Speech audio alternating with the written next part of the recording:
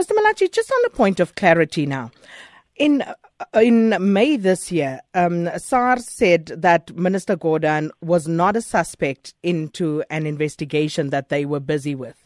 And then come August, and the minister was asked to make a warning statement about two matters.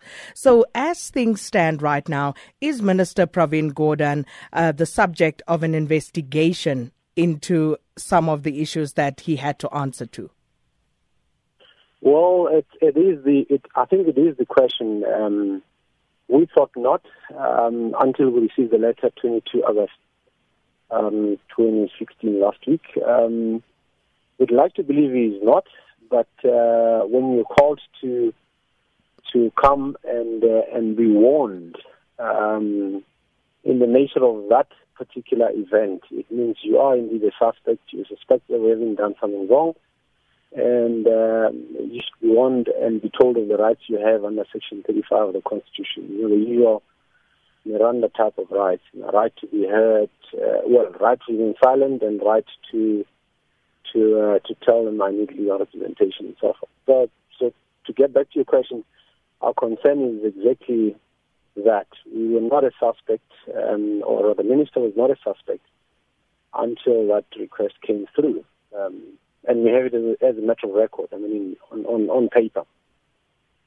So currently he is a suspect? I'm not too sure how to respond to that because, we've got sort of a situation where we were told that we are not, and then we were told to come and provide a warning statement. So I'd like to believe that the May statement by the Hawks is what we should all hope is the position, but being called upon to come and give a warning statement says something else. So there is this perception that Minister Pravin Gordhan is behaving as if he is above the law. Do you think that the Hawks have deviated from normal procedure?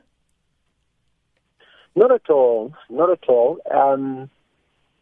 Except in some respects. Firstly, and you'll recall that we actually asked what is this procedure in terms of which he's been asked to provide questions, and that's what crystallized into no, you're a provider of information like any other citizen in South Africa, and we provided that information and responded extensively to all of their questions and continued to tender the Ministry's cooperation in relation to any matter that they may be investigating. What's really odd about it is, if you're a suspect, you would be confronted as such by the police.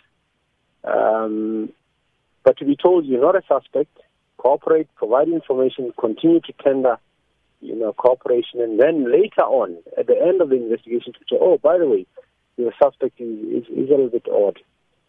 From our perspective, and it's one of the reasons why we had advised him he doesn't need to present himself, quite aside from the fact that he's legally not obliged to do so, and he had other commitments. This is thoroughly confusing. So if the minister, let's say, has a case to answer to, what should the Hawks do? Well, if he has a case to answer, what they should have done in February is to say, we think you're one of the people that would be the subject matter of a potential, criminal indictment, and treat him as such.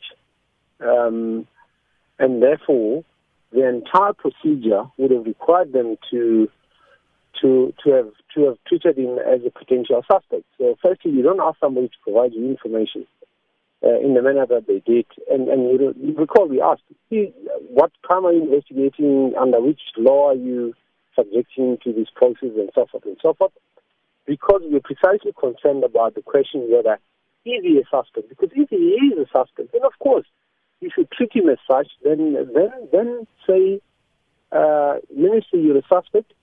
These are your rights. You can remain silent. You've got legal representation rights, and so forth and so forth.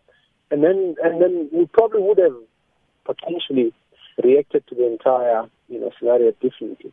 Now, an ordinary citizen, if he is a suspect, would be warned first before this cooperative, interaction we had with the Hawks. And that makes it an extremely odd situation which is out of the ordinary and which an ordinary citizen wouldn't have experienced. There have also been rumblings that there may be an imminent arrest of Minister Gordhan. Are you expecting that?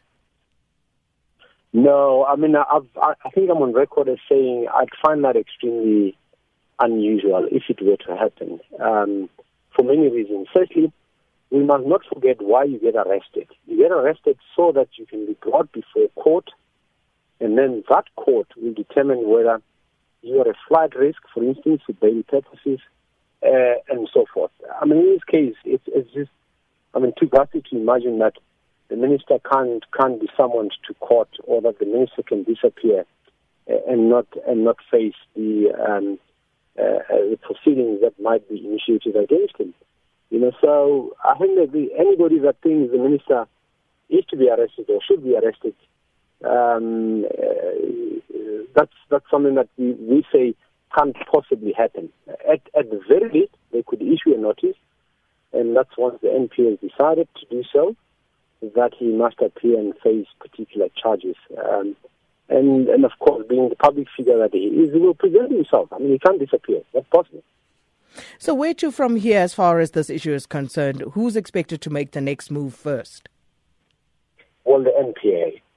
The NPA in the sense that, remember, the police investigate and they form a view, as they did, and they wrote to us on 22 August and said, these are the two issues we think the minister must answer to, the establishment of the unit and Mr. Pillay's retirement and reappointment. And from our perspective, we think those issues have nothing to do with whatever sex they may have gathered in the last so many months. And it has everything to do with how you interpret the legislation that's applicable in relation to the two issues. We've made our submissions, and we would hope that the NPA, as the next player in this saga, would be able to say, hang on, we've listened to what you've said, and can we engage with you on those legal matters? And we're quite optimistic that we'd be able to convince them that the Hawks have it wrong. And the Hawks, remember, are the police, and the NPA are the lawyers. And as lawyers engaging with us, we think we should be able to convince them that the charges cannot withstand scrutiny.